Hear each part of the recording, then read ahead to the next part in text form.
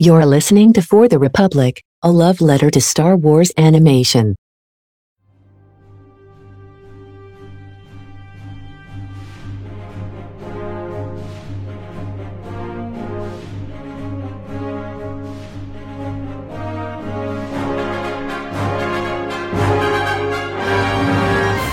Hello there. All right, everyone, welcome to another episode of For the Republic, a love letter to Star Wars animation. We are all back here. It's been a minute. It has been a very hectic August, but now into September. Hopefully we'll be getting more episodes out because it's, at least for me, a bit more stable. But if you're watching this on video, you might notice, wow, you can see all of our faces for once. We're doing video. It's actually the three of us, and then Professor Hu Yang is here as well. How are you today, Professor? I'm very good, thanks. I want to build more lightsabers, though. All right, perfect. So I am joined today by, hold on, let me try to remember. I forgot the intro that my friend was listening to the podcast the other day. I'm the kid that always falls asleep. Oh yeah, Jake is the kid that falls asleep. Don is the guy that does the impressions and has the good opinions, and I'm blanking on Connor. I'm happy with those labels, quite frankly. I will take those labels. Yeah, I'll take him. Maybe it was the guy that likes Depa. Oh, it was the guy that likes Depa Balaba. Of course. There we go. That makes sense. So today we're going to be talking about the Lorman arc of the Clone Wars, of course, also known as the Aayla Secura episodes for Connor. And then we're going to be talking first about the D23 stuff and the trailers we got. And we actually got more than I thought we were going to. We got like nothing for Disney Plus Day because I think that kind of got overshadowed by something that happened in Don's area of the world. And then for certain, it's been pretty light heavy over here for sure. So I think we'll just start with D23 before we get into it, because I haven't had the chance to see it yet. Has anyone watched the Obi-Wan documentary? Because I have had the time. I have not watched it yet. I have seen most of it. I think I've seen around half of it, but yeah, it like from what I've seen so far, it's a lot of fun. It stirred a lot of emotions in me from what I've seen of it. Every time I try to watch really cool. I get distracted. I loved it because the volume stuff that they showed was great. Like, I mean, y'all know me, I hate the volume, but like, it looked awesome in this show. And then like, I realized now it's like, oh, some of the shots in Kenobi just look bad because whoever was on cinematography loved shaky cam for some reason. Yeah, like I do get like some of that sentiment. I do overall like I like a lot of the cinematography, especially like with the Vader fight. I liked how the last I liked how a lot of it was close up. That moon. Like, I just want a name for that moon, man. I want to know that moon. That moon is such a cool place for a jewel. It just looks so epic. I love that place. I love how in the doc too they specifically mentioned the setting that they chose for that battle. They wanted it impossible for either of them to be able to get the high ground. That's like they said that in the doc. Oh my god, that's in there. That's hilarious. Yeah, I gotta watch this. I was gonna watch it last night, but I watched Fellowship of the Ring for the first time instead. So that was a life changing. First time. You have only I have never seen the Fellowship. No, I have seen. It's so weird because I've seen the Hobbit movies, and I took a class on Tolkien, but I've never seen the Lord of the Rings trilogy. And I watched it, and I was like, my life has changed. What a movie! It gets better. It gets better for sure. That's what I hear. Fellowship is an incredible movie, but like Return of the King, it's just like Return of the King is like legendary. Well, I mean, all three films for me are. Yeah, not to spoil a 21-year-old movie, but I had always assumed that the Mines of Moria scene with Gandalf was like the last scene of the movie, and I was like, wait, no, there's another hour left. So that kind of threw me off. Yeah, I didn't watch it. I watched the theatrical cut. I didn't watch the extended version because I didn't watch the extended ones. Do not watch the extended versions for Return of the King because there's one specific scene that just like I will not say anymore. Oh yeah, no. There you have to watch the extended version for Return of the King. blows my mind that they took the particular sequence that Connor is talking about out. But yeah, anyway, Star Wars. No, there's a scene, well, like that spoils like something later. Oh, yeah, of course. Yeah.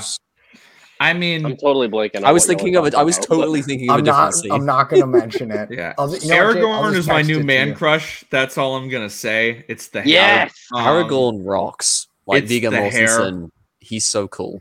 Legolas is like, so cool. Legolas is something. Yeah. I love Gimli as well, man. Like, he's just like an angry little guy who just loves like fighting orcs, and you know, I respect that. But like Gandalf is obviously the king for me. Gandalf rules.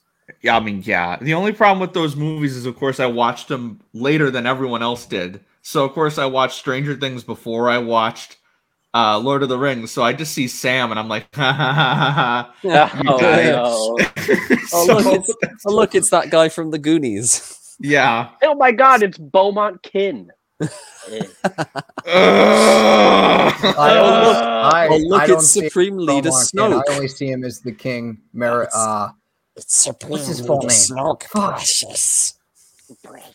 Merry. I can't remember his full name in War of the Rings. Meriadoc Brandybuck and Peregrine Took. I think those are the names. We refer to him as Beaumont Kin around here, sir. That's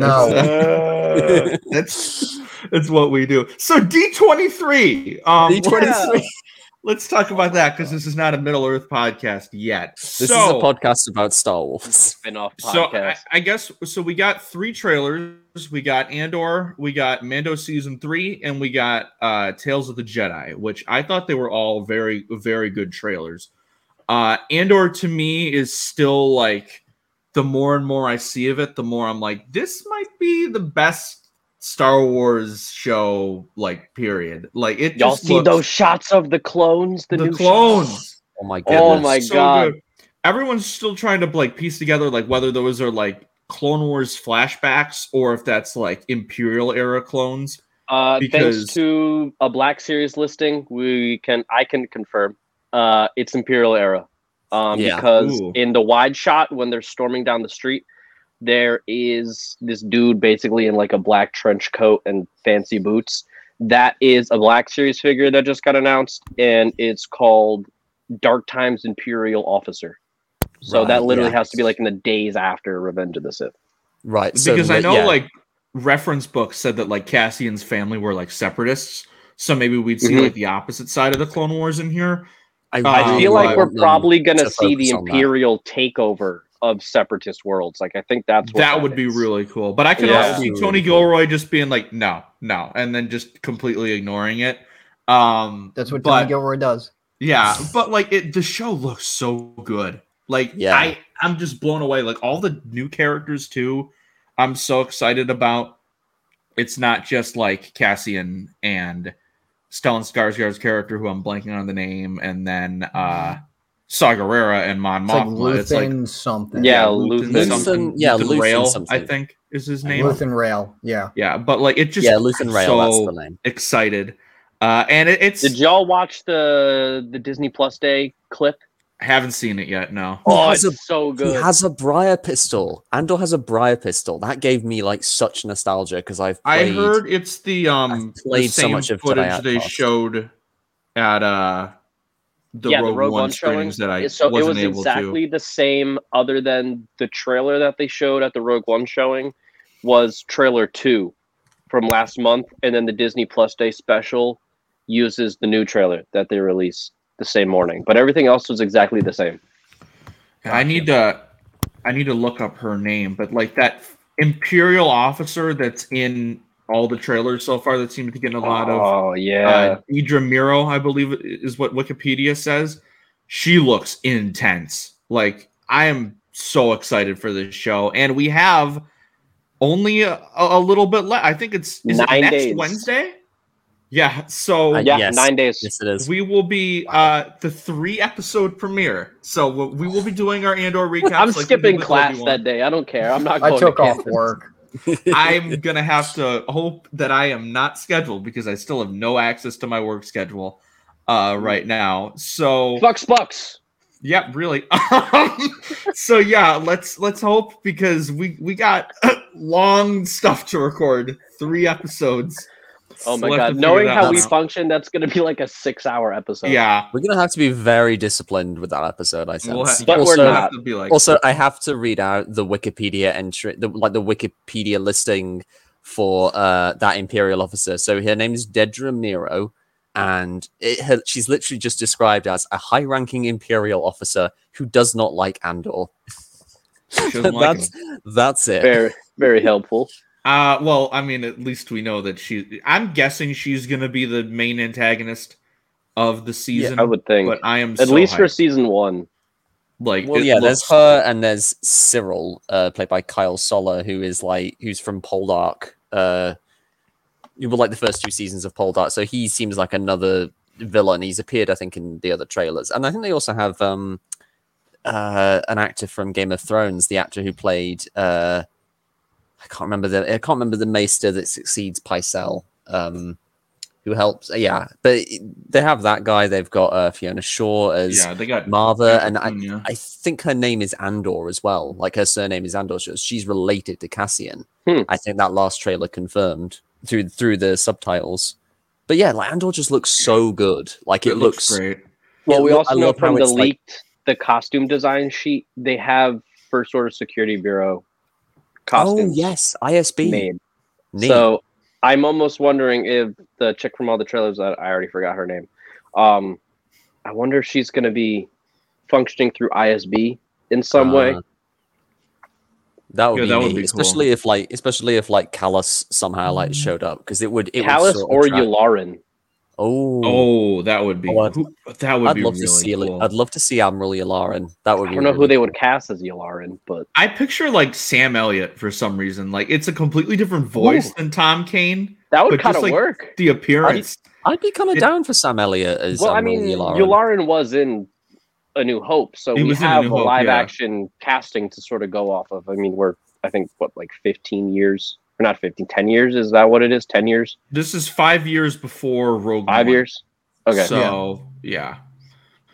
Yeah, that's not that big. And then the show is going to progress until the events of Rogue One. But no, I just love 2 is going to literally cover a few days 4 before. years. Like Tony Gilroy literally just told us. He said what the last shot is. Yeah, he's just going to be on the tarmac and he's going to meet Tvik. This man's spoiled. This man's just like, let me just tell you everything that happens in this And you know show. what's insane is how much he's telling us about it and how little we actually know compared to everything else that has released. It's because there's so many episodes. There's so many episodes as well. Yeah. I mean, there was that report. There was that report about Obi-Wan. There was that rumor that Obi-Wan might appear in it. I feel like that was just a rumor. Though. It's so far-fetched. It's so far-fetched, but if that happened, I would be like, I don't see Gilroy including him just because he's like, I don't fucking like Star Wars. Yeah. Maybe they just had to be like, oh yeah, that's someone else, and then they dub Obi-Wan over in they're like, ADR. All right, Tony, so we're gonna put this random guy in the shot. Is that okay? He's like, I don't know who the fuck that is. Sure. And Ewan's just like, hello. Hello there. It would be perfect.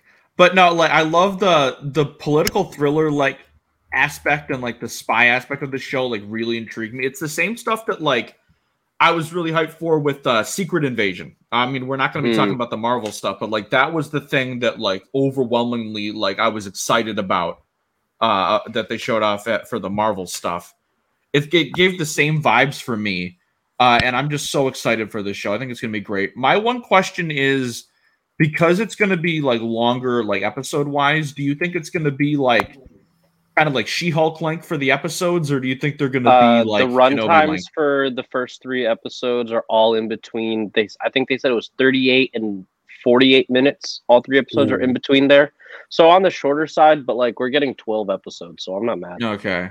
I'm just trying to picture how much how long it's going to take for me to watch all of these episodes, and then we'll have to come on here and talk about them. But yeah, no, Andor looks amazing. Before we get into the other ones, the one things there's a couple things. First of all, Bad Batch officially got delayed. I think January 3rd or 4th is the Fourth. new 4th 2 is the new release episodes. date. Yeah, 4th 2-episode premiere. Why? And now it's Like- going to cross over with Mando unless that got delayed. Well, that's probably getting it delayed. was February 2023. Now it's just streaming 2023. So Mando's probably getting pushed to Celebration. The Hollywood Reporter did put an article out, and like maybe they just don't know, but they did say like February 2023. So I feel like if Mando gets delayed, it's going to just be because of scheduling conflicts and not because of the show. Because from what we've heard, it's done. Like, yeah, it's done. Other than scoring, I think.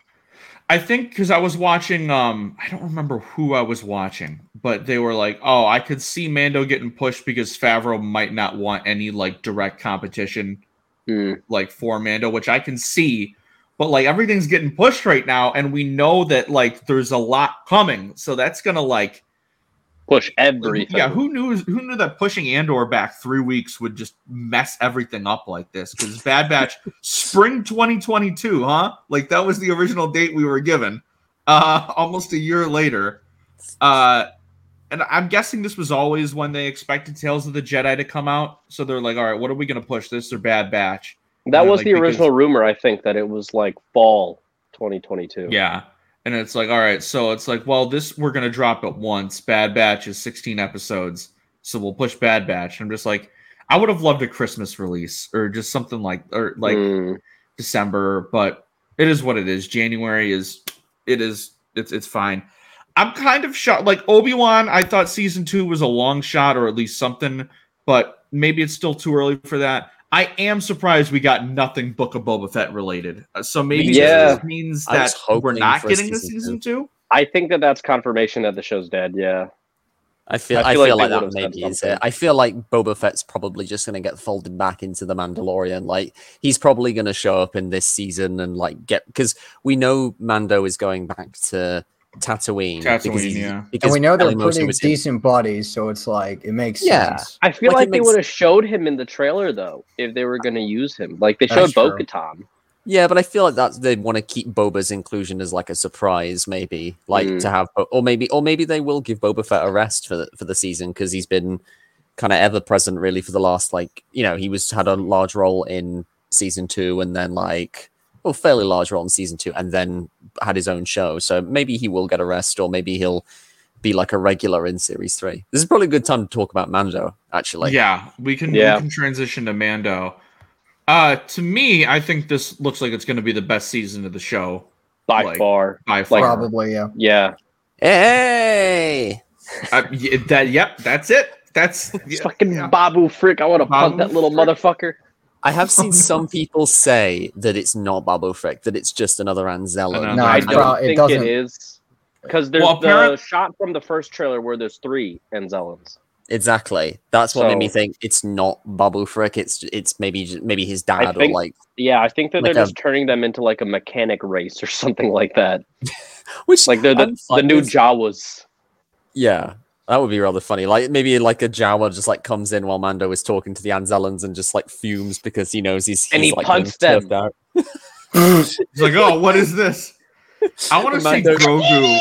Doink. I want to see Grogu and Babu Frick getting a little fight.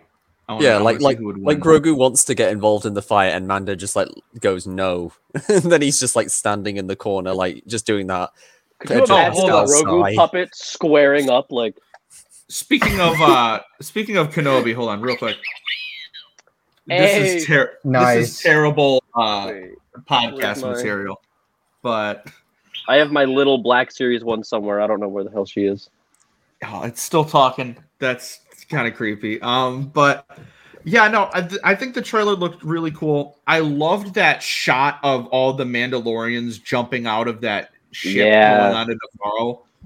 Like it looks so cool. I'm still like I'm in the trailer. So yeah. You are in the trailer, yeah. Are they gonna mess up Navarro? That's the worry, isn't it? Like, are they gonna like? It's been getting too nice. It's which is so sad. It's like if Navarro gets messed up, that will be so sad because like I love that they've had this kind of transition each season to it getting nicer and nicer. Because I thought that was Batu when I first saw the grainy leaked footage from Celebration. I was like, oh, now there is still fire. the rumor that Mando is going to Batuu, which I don't know if they just got that mixed up, if someone saw the leaked footage of Navarro, or if he actually is, because that's probably it's probably mixed up because like there is the news that he's going to show up in the park actually. Yeah, in the park. Yeah, like that's probably they what already it is. maybe that's why he is going to be in Batuu this season. I can see it happening. I'm wondering, like, do you think Bo-Katan's going to be like the villain of this season, or are they just going to be like tense?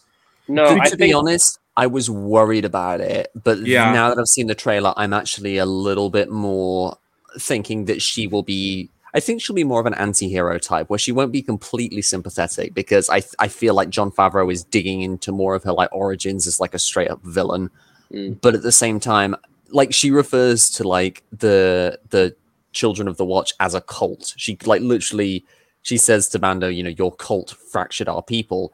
And so maybe what we're gonna get is more of a deep dive into like the Mandalorian history in between the prequels and the original trilogy, and we're gonna see just the harm that this kind of cult, this is the way ideology kind of wreaked on Mandalorian culture and helped divide them, which would be really cool, especially because deep dive.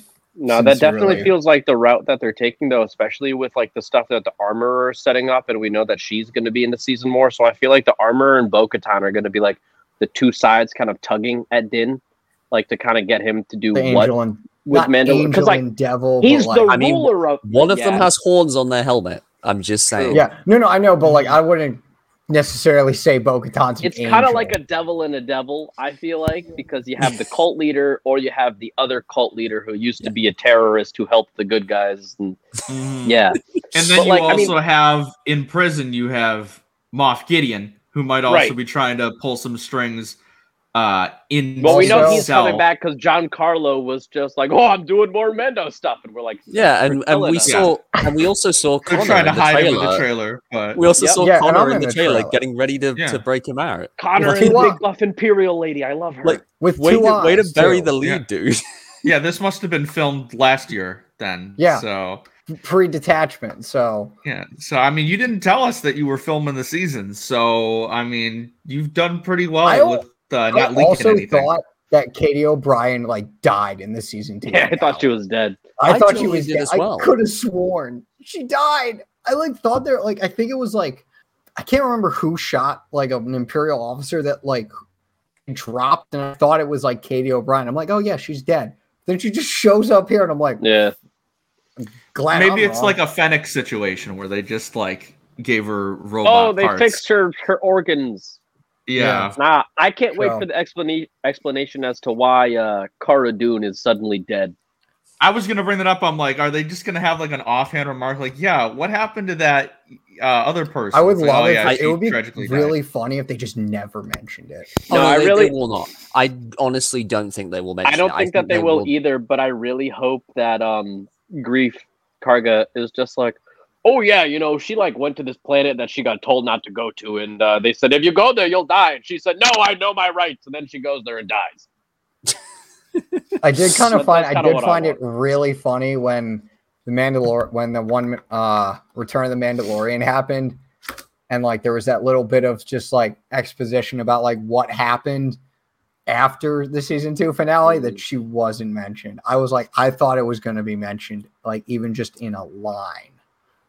But nothing, and I'm glad, and I'm fine with it. I'm fine with it. Oh, same. I'm fine with it. She can go away. I mean, that's all I care about.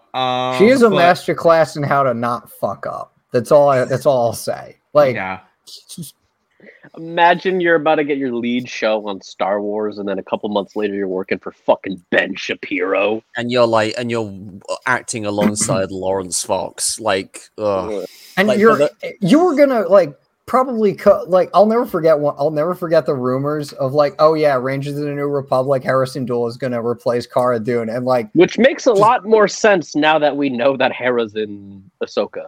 Yeah, maybe and it's just like I'll never forget that. Like everybody on my timeline was like, this is the upgrade of the century right here. Oh, I was one of them. I just had a horrible thought of Gina Carano playing Hera Syndulla. And No. Oh, no. Nah. Stop the stream. We're done. We're done. It's over. I think as For a the joke, Republic because is there were done- all is those done. people saying, like, on that side, saying that Gina Carano should have been cast as She-Hulk. So I think as a gag, they should have Tatiana Maslany play Cara Dune in just one scene in Mando season 3, just to piss them off. But I also just love like the different like color like Mando armors that we saw in this trailer. Yeah, and that was cool. I think it's going to be really cool. And yeah, Mendo's already got some followers. Like that's kind of sick. Yeah. Do we think Sabine's going to be in this one? I think just one episode. Yeah, well, I think a surprise Favreau said appearance. something about Ahsoka and saber duels. Was that for this, or was that for Ahsoka. like, actually Ahsoka? That was for Ahsoka. It's Ahsoka. Which has me thinking Barriss is going to turn up and she's going to get a redemption arc because she's got to play someone. That would be fucking nuts. I also say Barriss, but this is the other thing because my brother suggested this to me: Starkiller. Nah, I'll see it. Dave's not that stupid. I feel like if they're gonna do Starkiller, could. he's gonna be an Inquisitor. Yeah, I think he'll be the first brother, and he'll be like he could be the remnant, the last remaining Inquisitor who's like holed up in Mount Tantis. Because I feel like they are gonna need at least one Darksider to bolster up Thrawn, so that he's ready to like sort of make his. Because otherwise, they'll have to kind of like maybe rely too heavily on those salamanders that he uses in the books, even if they use them at all. But like, yeah, I do excited think to see we're Barriss eventually going to get characters like Starkiller and like Mara Jade back in canon. I just think they're going to be in different areas of the timeline. I think they're going to just try to do them differently. Yeah, I don't think we're getting like Mara Jade with Luke. I feel like that. Yeah, I think we'll get Mara Jade eventually, but I think Luke is just not going to be related to her character at all. I could see her maybe being like one of like Rey's students if they want to go like completely different. Or maybe move her to like Old Republic or like High Republic timeline. But Old I mean, Republic. we'll I don't see. want to touch in High Republic. All right, maybe Acolyte. I don't know. We'll see. Dude, speaking of Acolyte, like that casting. Yeah, we've got to talk about the casting. Oh my god, my guy from Squid Game. This whole show looks like we fantastic. got Rain Roberts as one. Like for those that don't know, Rain Roberts is a Lucasfilm Story Group member, but she's co-developing the Acolyte, and it's just like I can't wait, man. I'm so excited. We also got to see the first shot of Jude Law on Skeleton Crew. Yeah. Did they say the show is already done filming? Yeah, I think it is. Yeah. That's or it's insane. very close to. Like that show's coming out next year, I think. I would say this time next year, if not slightly earlier, probably August. What do you think we're going to get first? Do you think we're going to get Skeleton Crew first, or do you think we're going to get Ahsoka first? Skeleton Crew. Ahsoka. I think Ahsoka as well. Well, they're not even done shooting Ahsoka though. They still have, I think they said at the panel, I think they said they have 2 months left of shooting. So I wouldn't see Ahsoka coming out until Q1 2024, probably. So what is next? What have they said so far for next year? Mando, Visions, Skeleton Crew, Young Jedi, and Ahsoka, right? Or am I missing one? And Boba, Bad Batch now. Yeah, unless of course they announce anything else at next year's celebration, which is probably what they're saving the majority of their announcements. Yeah, I feel like Ahsoka is going to be like like if it comes out 2023, like I feel like Ahsoka is going to be like Europe's version of what Kenobi was. I think that's going to be Mando now. I think because of Bad Batch, I think they're pushing Mando to Celebration.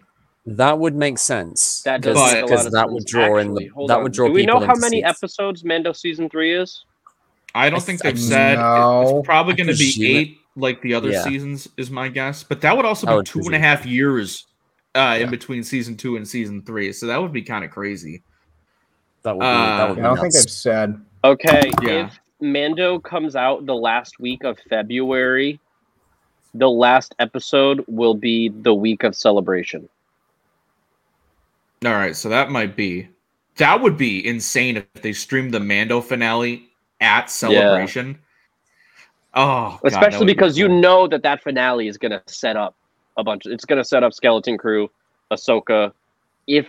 on the off chance they're doing Boba Fett season 2, it's gonna set that up probably because they love doing some kind of connecting thing. They love the connecting in the Mandoverse. But we got one more thing.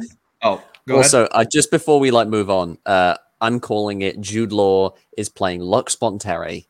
That photo of him, because I thought he was going to be an Imperial officer, but that shot of him, he's got kind of sort of roguish look on there with the jacket and the scarf. How much of this show is Dave involved in? I know that it's still produced and written by John, but have they said is Dave doing much of anything with it?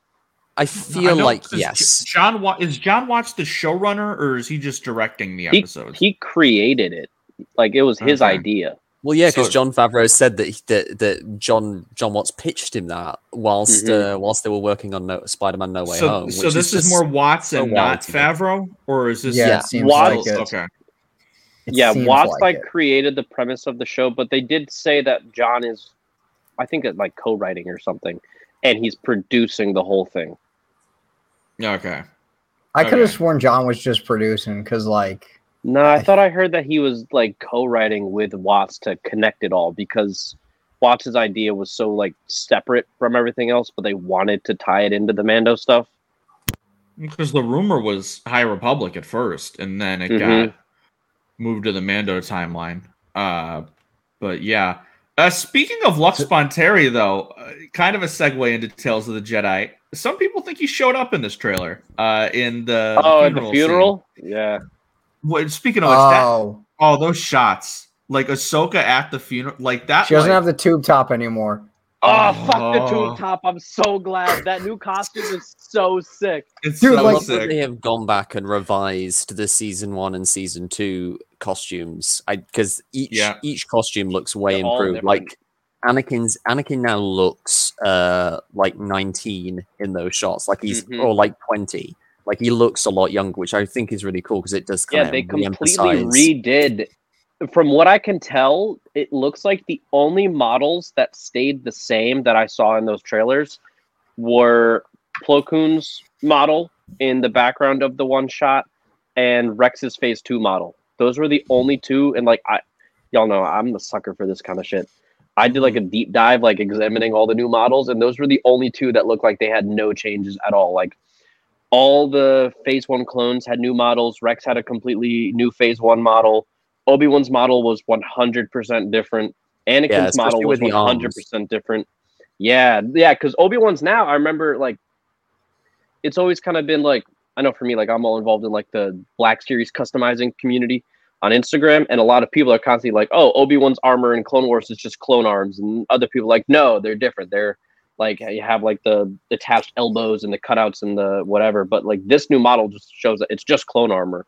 Yeah, so it's a nice mix of the 2003 costume, which I recently got to look at in all of its Black Series glory, and also the 2008 series. Yeah, but the Plo Koon model has the old style arms, so I think that confirms that the Jedi that just used the forearm gauntlets, that is its own armor attachment that isn't clone armor. So I think that's I love a lot of the changes they made, but they did give the Phase 1 clones First Order undersuits with the horizontal ribs, and I'm just looking at that and I'm why did you guys do that?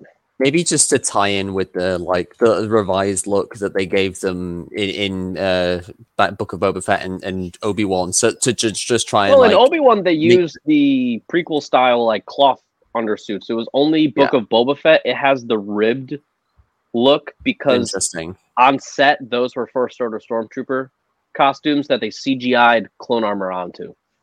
I still think that's so weird. That is it is. I feel it's probably it had to just be some last minute thing that they shot in a closet, probably and CGI'd over it.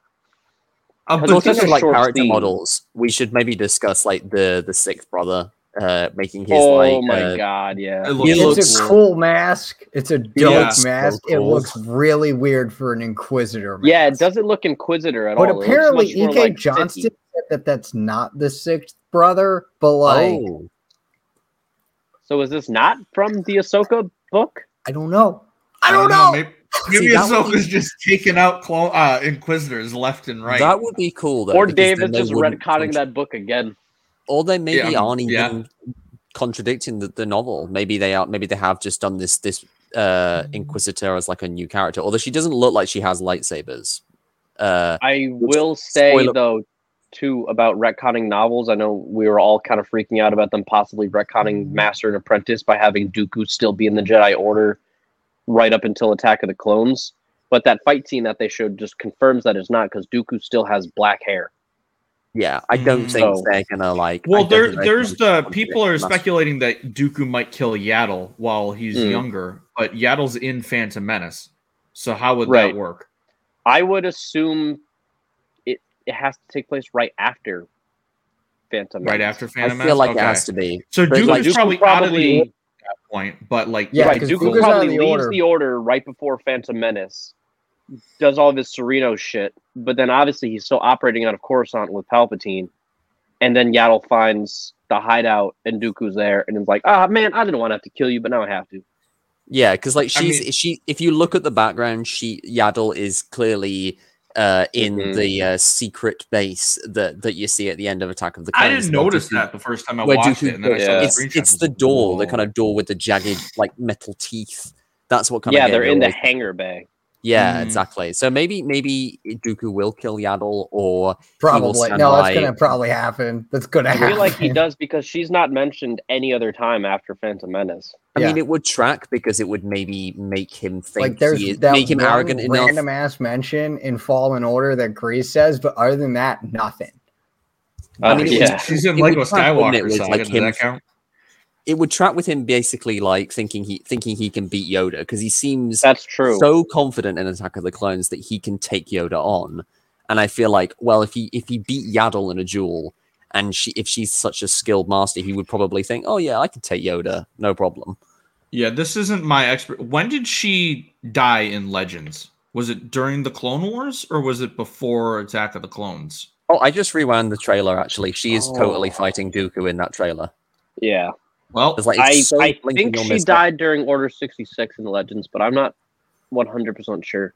Okay. Let's see what I do know that says. In both Legends and canon, after Phantom Menace, she stepped down from the Council, though. Okay. And then took like a less active Jedi Master role or something like that. Yeah. But like, again, I hope that they continue this, and like each season focuses on like different aspects of the Jedi Order, and it's not just one 6-episode Clone Wars Jedi thing, because it has so much potential.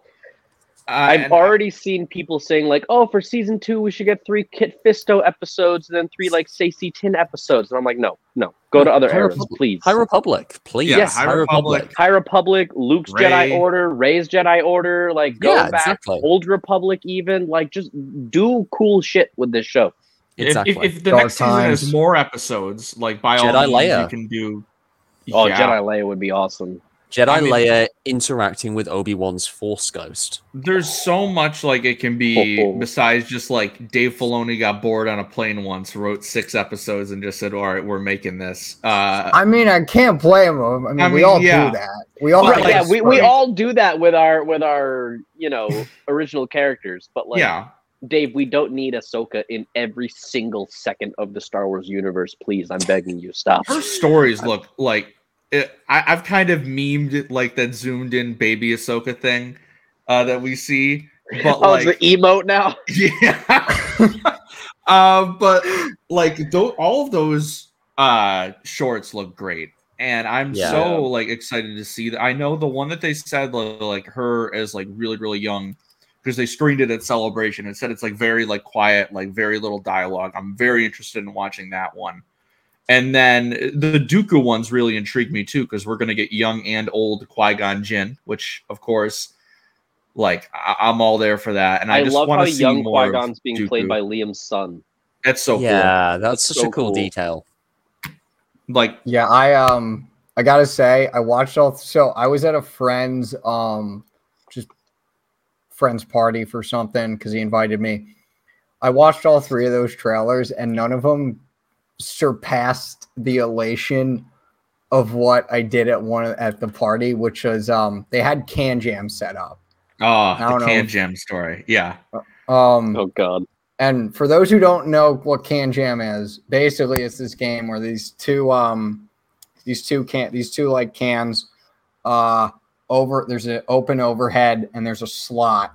And so basically you throw a frisbee and the goal of the game is to score 21 points. And so all right. Basically he got the frisbee ready to grab. I'm just gonna demonstrate. If you're just listening to it, I recommend watching it. This is basically. I'm gonna say my wall here. My wall here is is what would be the metaphorical can.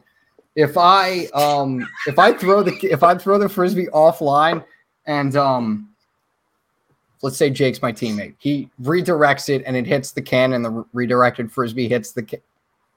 What? You're probably pretty good at it. I don't know. Oh, I'm sure I would be. I'm so good at everything. Redirects and hits the can, it's 1 point. If you directly hit the can, it's 2 points. If you throw it overhead and they hit it into the overhead, it's like a basket, it's 3 points. But if you get it into the slot, it's pretty much an instant win.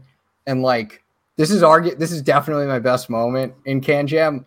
We were playing one game and it was just the start.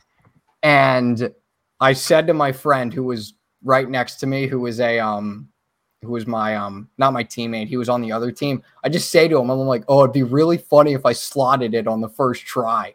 And basically that means if I like get it in the slot and win it, I fucking throw it and I slot it on the first try.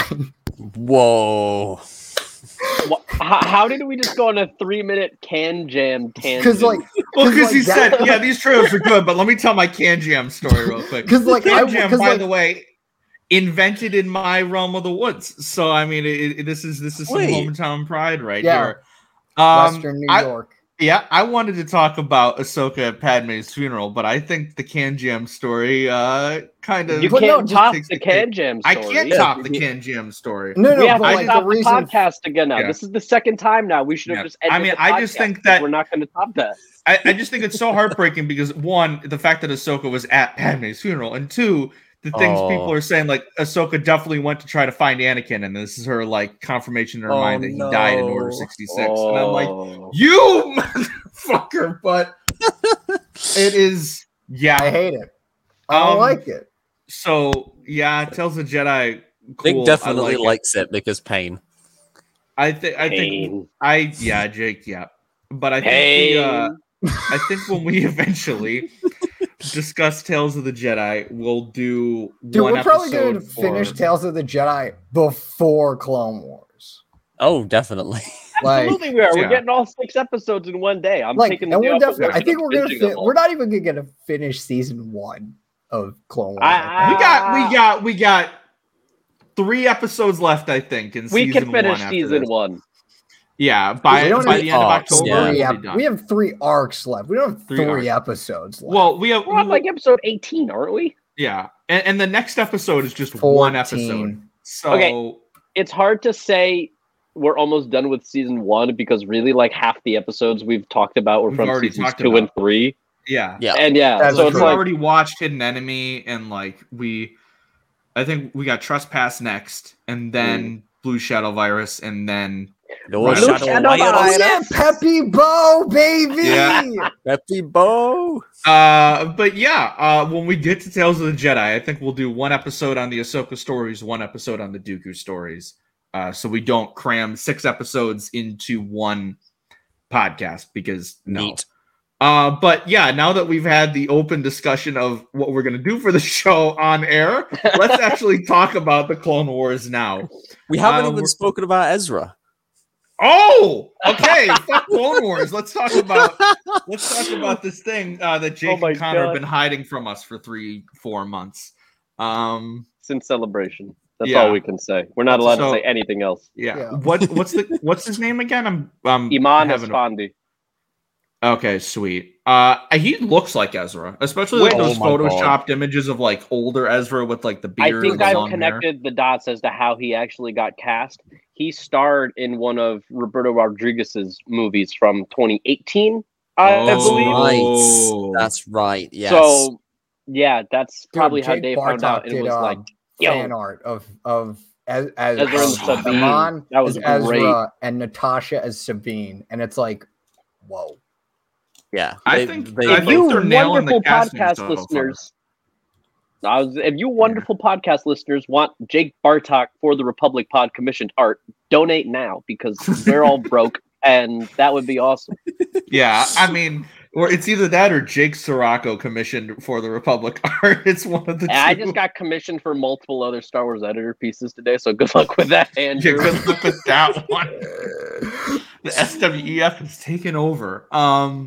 But no, I mean, assuming that Mary Elizabeth Winstead is Hera, like I am these fairly new confident castings that are she is. really working for me. Like, yeah, it's always a bummer that we're not going to get the voices behind these characters to play them in live action, but they're working for me so far. I just hope that Lars Mikkelsen is Thrawn. Same. I still really want hope. Lee Pace as Thrawn. would be See, cool. Lee Pace sounds tempting. For First- me though, Pierce Brosnan is also tempting, but there's also like I another feel like actor. he's more like Legends Thrawn. Yeah, but there's also like another actor whose name I am totally blanking on, who was in A Discovery of Witches. I'm literally googling his name now. I don't know who that is. Not for Lee Pace though. Matthew Like we Good. know he looks good Matthew as Good. Blue. Who's He would that? be a good. So Matthew. Okay, do you remember the 2009 Watchmen film? Yes. Have you seen it? He was Yes. Ozymandias. Oh, okay. Yeah, That yeah, wouldn't be bad. yeah. How I about know, Bryan he'd be good. Cranston as No. Grand Admiral Thrawn? Walter Bryan White just Cranston painted would- blue. Bryan Cranston would be a really good Star Wars villain. Like, just James like, Corden is. All right, Grand take Admiral one out Thrawn. of the no. Marvel. Take one out of the No. Marvel fan book and just say Giancarlo Esposito. Yeah, They cast him as everybody, so I know he's already Moff Gideon, but he's also he's already Thrawn now. Gideon, and then he turns into Thrawn in Mando season 3, and then they do, I'm actually Grand Admiral Thrawn, and they'll be surprise, like a Um, Scooby Doo mask. They just like pull. It's Oh like my Red God. Skull. They like pull Yeah. Giancarlo's real face off, and then it's just like him but blue underneath. Blue. We got to take his Like, little contact lenses out so his eyes turn red again. Oh my James goodness. But Corden yeah. is Zeb and Oh, Thrawn. No. All right, yeah, okay. I don't even want to think about it. No, just don't let James Corden. Like, I'm happy to just stick. Can to we the, just like, talk about the apocryphal other story. blue person who had 2 episodes of a clone who was in 2 Clone Wars episodes? So Yes, Clone Yeah. Wars time. So Time for Clone Wars. Time Yes. for Clone Wars. So Jedi Crash, our first episode, was directed by Rob Coleman, and it was the first episode of Clone Wars written by Katie Lucas, which is pretty cool. Obviously, George Lucas's daughter. The moral of the episode is greed and fear of loss are the roots that lead to the tree of evil. So, Connor, this is your time, buddy. You have the floor. Ayla Sakura. okay, I do have to say, Ayla Sakura is no longer my Star Wars wife. What? What? Yeah, I was saving that for this episode. That honor now goes to Harrison Dula. So you mean I've been waiting for this moment for months, and you just hit us with that? Yep. We've literally A been talking bombshell. about this since we started the pod. We're like, oh, can't wait to get to the Ayla episodes. Connor's going to go crazy. Then we finally get to him, and Connor's like, no, I'm sorry.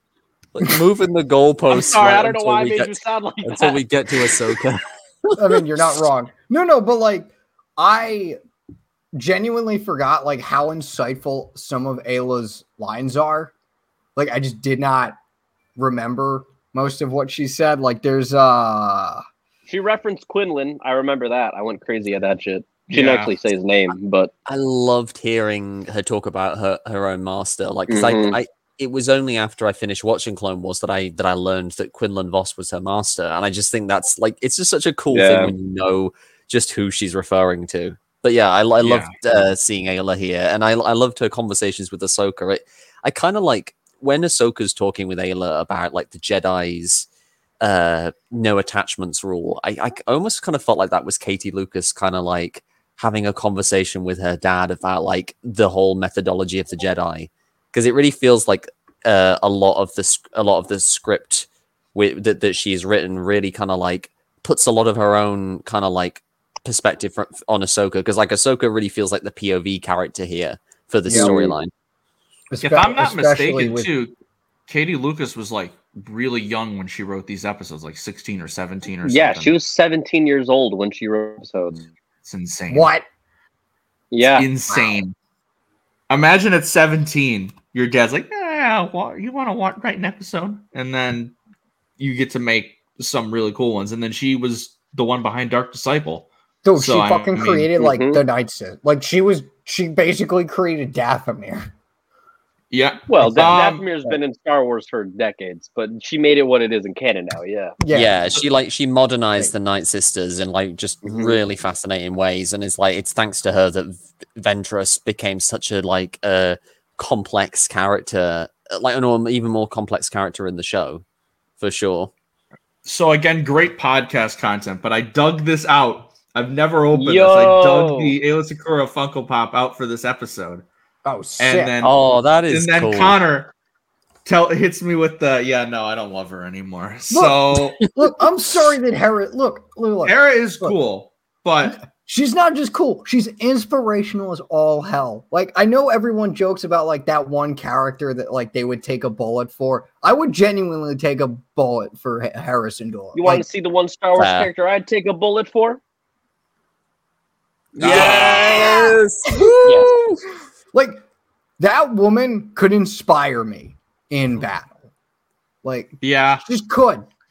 Like, I just thought after your ramblings that you would pay for the Amy Allen photo op at Celebration. I mean, I'll do that too. Yeah, but don't tell her don't tell her about this episode. I contain multitudes. Because otherwise you'll give off like Ross vibes, like in that episode of Friends, like when he meets that actress who he had on his list, and she's like, "Oh, I'm not on this," and he's like, "Oh no, you were on the list, and then I took you off. It's laminated." I feel like I'm witnessing divorce in real time right now. Like that's what this feels like. I just found out my parents were divorcing. Like Connor telling me that Aayla Secura is no longer part of. I feel like I need to cancel my Aayla Secura Black Series pre-order now, just because it won't have the same energy anymore. Now that I know that Connor's not an Aayla simp. I mean, I'm still ordering Hera Syndulla. Yeah, me too, obviously. But yeah. But like Hera Syndulla is like right there. Like, come on. Yeah. If I had known that, I would have gotten my Hera Syndulla Black Series figure out and had it ready for the episode, Connor. You need to tell us these things beforehand. You should have figured from what I tweeted about Rebels. I'm not gonna all lie, I know is when we get to Rebels, Twitter anymore. Yeah, all I know is when we get to Rebels, it's gonna be awful because we're gonna have to have a 10-minute tangent every episode of Connor talking about what Hera did in the episode. We're just not gonna let Connor record those episodes. We'll give him the wrong times. Connor's just not allowed on the Rebels talk. We'll be like, all right, Connor, we're recording at 7. He'll be like, okay, and then we record at 5. Yeah. It's like, where are you guys? It's like, we're just we finished early. My bad. Yeah. Sorry. Did we say 7? We meant 5 a.m. Sorry, my dude. Oh, Jesus. But yeah, this episode. So it starts off again. Full transparency here. I watched these episodes last week because we were supposed to record last Monday, I think, and then everything pushed. So I'm going to be very much relying on my notes. I know Don's got the episodes open right now. I currently am playing them in the background. We start I off. also watched them a week early. That's true. So we start off and we're in the middle of a battle in the Outer Rim. The Republic is very much being outnumbered by the Separatists, and Anakin and Ahsoka are on their way to aid General Aayla Secura, who I had it in all caps. And in my notes, I said, give Connor a solid 5 minutes here. We're going to scratch that because my moment of brilliance is now gone. But I think there are a couple things I noticed here in this battle. One, I loved the color scheme that they gave the B2s in the scene. Flying B2s. Like, their color scheme is just amazing. The other thing here, this is where I'm going to turn into Connor for a second. Shout out Jennifer Hale, voicing Ayla Sakura. Yes. Also, shout out Jennifer Hale. Hella giving her French. the French accent. Yeah, that's all I'm gonna say. Is yes. Yeah. So before I go any further, it was just so cool to see her and Commander Bly, and I'm just, again, the one thing I love about Clone Wars, and it's said all the time, is how we get to focus on these characters that were in the background of the prequels, and we get to see them more fleshed out. And I thought these episodes did a really good job at fleshing her out and kind of giving her this like weird mentor relationship with Ahsoka, where she's kind of like snarky with her and she's kind of hard on her points, but like also like genuinely like sees the good in Ahsoka and admires how much she cares for Anakin, which I thought was a great theme throughout these episodes. But the ship they're on begins to explode. Anakin is trying to stop it with the Force, but he is just caught in the flames and is absolutely knocked out. That boy got yeeted. I thought he died for a second. I was like, oh, so this is the alternate. Could you imagine if that was how Anakin dies and Palpatine's like, fuck.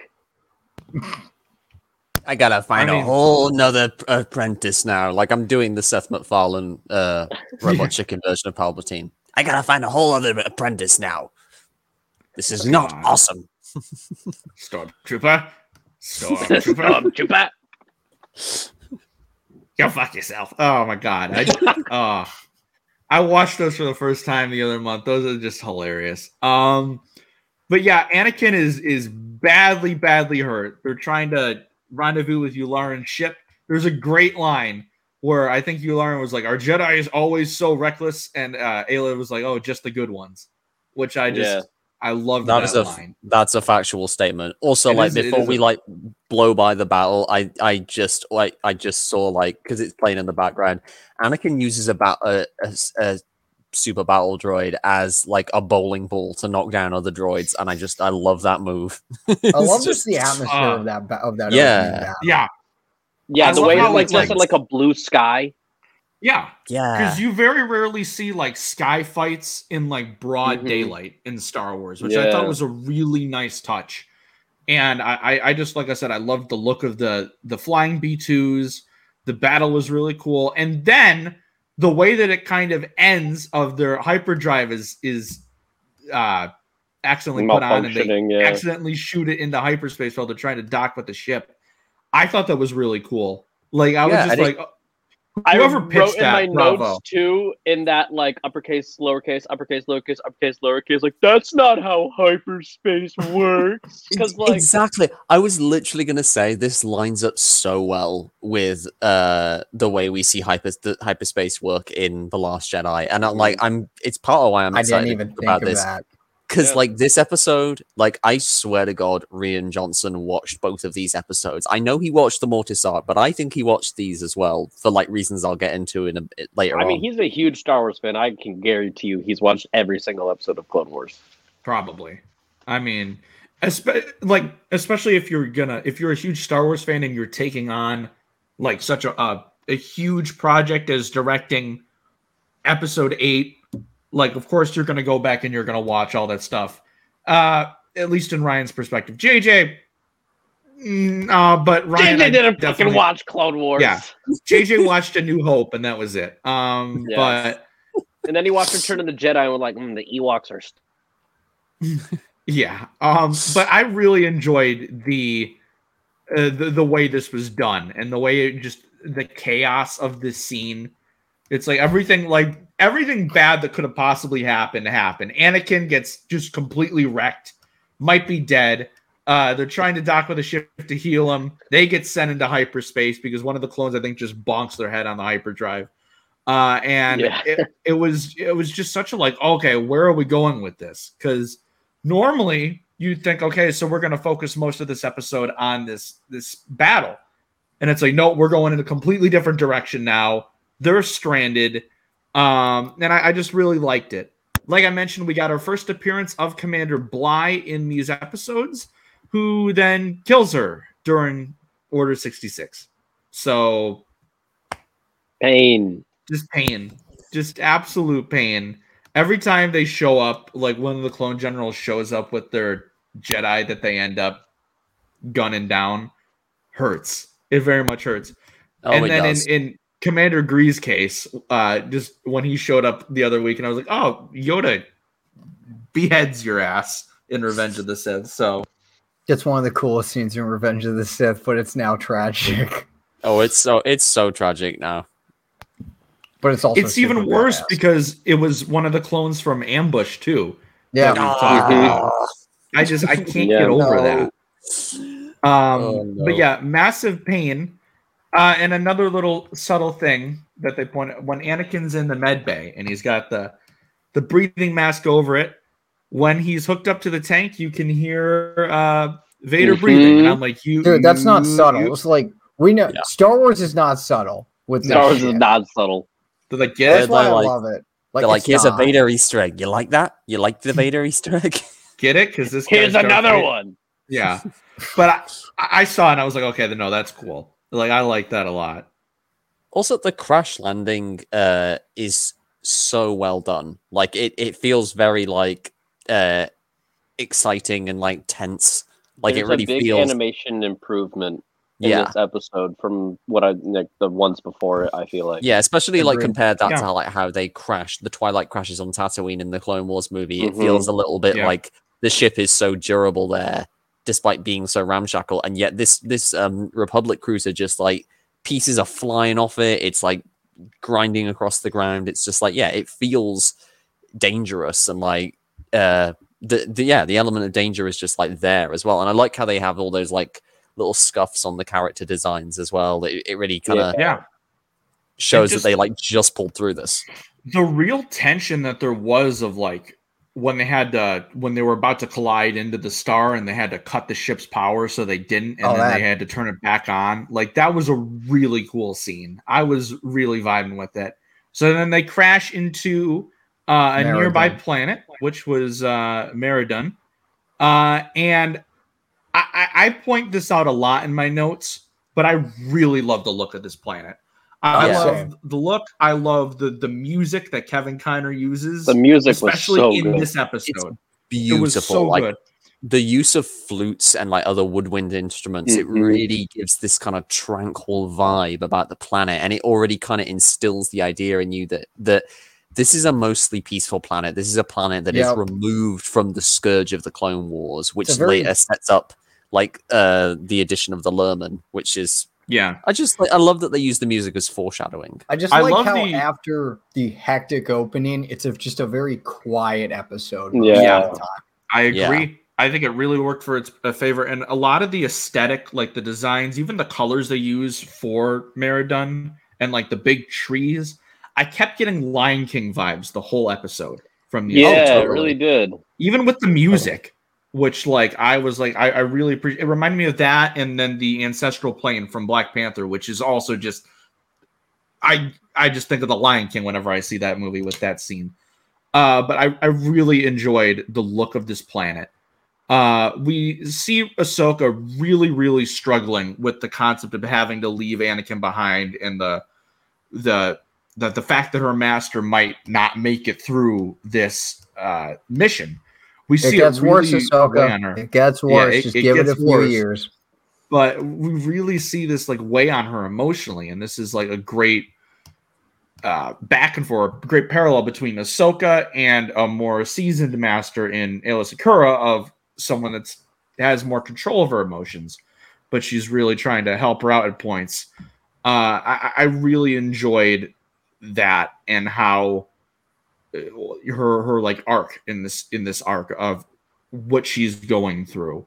I would love to see more like Aayla and Quinlan relationship stuff, because I almost feel like it would be very similar to Anakin's and Ahsoka's.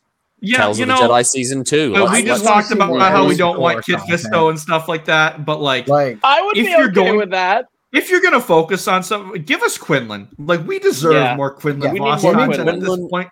Quinlan and Aayla Secura for I just Tales need of the Aayla Jedi Secura content, man. That's all I need in life. You're not allowed after the opening.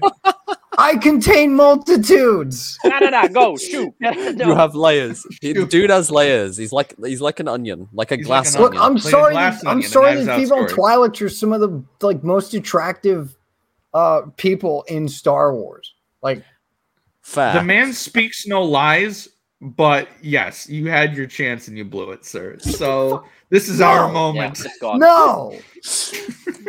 Drew, can you mute him? I also- Mute him. Yeah, I hold up. also love the. I also like that it's a it's the flip side of Ahsoka's dynamic with Luminara, because the Luminara, as awesome as she was very stern with Ahsoka. She scolded Ahsoka oftentimes for going against the Jedi code, like for showing emotion or being unconventional or abrasive. Whereas Ayla is a lot more understanding and almost kind of talks like an older sibling, or even an understanding parent. Like when Ahsoka speaks honestly about her attachment, rather than just say, "Oh, attachment is forbidden. You should learn to let go of that." And she's like, "It's nothing to be ashamed of. It's a natural thing to like feel those emotions, but you have to learn to control them." Like she's very much kind of like an ideal Jedi, even whilst having to participate in something like the Clone Wars. So it's just really good character work, and from like at such a young age, it's like Katie Lucas has got such a keen grasp of character. It's astounding. I wish I had that at 16 or 17. Me too. I'm help a lot 22 now. and I write all the time, and I still don't have it. So Do we know how old like Aayla Secura and Quinlan are in like canon or legends? Because like they always seem Quinlan like is a year very or two similar in older than Obi-Wan.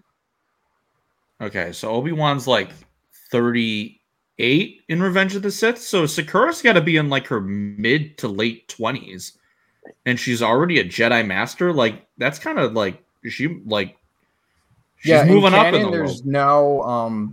there's no date, there's no birth date, but in Legends she was born 48 BBY, so like late 20s. Okay, cool. There's a Quinlan really, Voss was the same age as Obi-Wan. okay. Yeah. So like they're fairly 26. close in age then. She was 26. She's 26 and she's already a Jedi Master. That's pretty sweet. But Anakin can't even get it at Yeah, 23. Anakin's just like giving her side eyes the 22. whole time. He's like, you son of a bitch. How'd you get this far? you're not that much older than me, and you're already a master. It's not. It's outrageous. It's outrageous. It's unfair. Unfair. But there is we just talked about their dynamic, but I do love this moment where Ahsoka's just looking at the carving, and it's like it seems like it's just a big tree. It's like it seems the people on this planet live near giant trees, and Ayla just goes very perceptive, Padawan. I'm like, that really got a laugh out of me. That killed me. I love that moment too, because right before that, they're like, "All right, Rex, stay with Anakin," and he's like, "Of course, I'll take good care of him, sir," and like twirls his gun, and it's like, is Rex gonna kill him?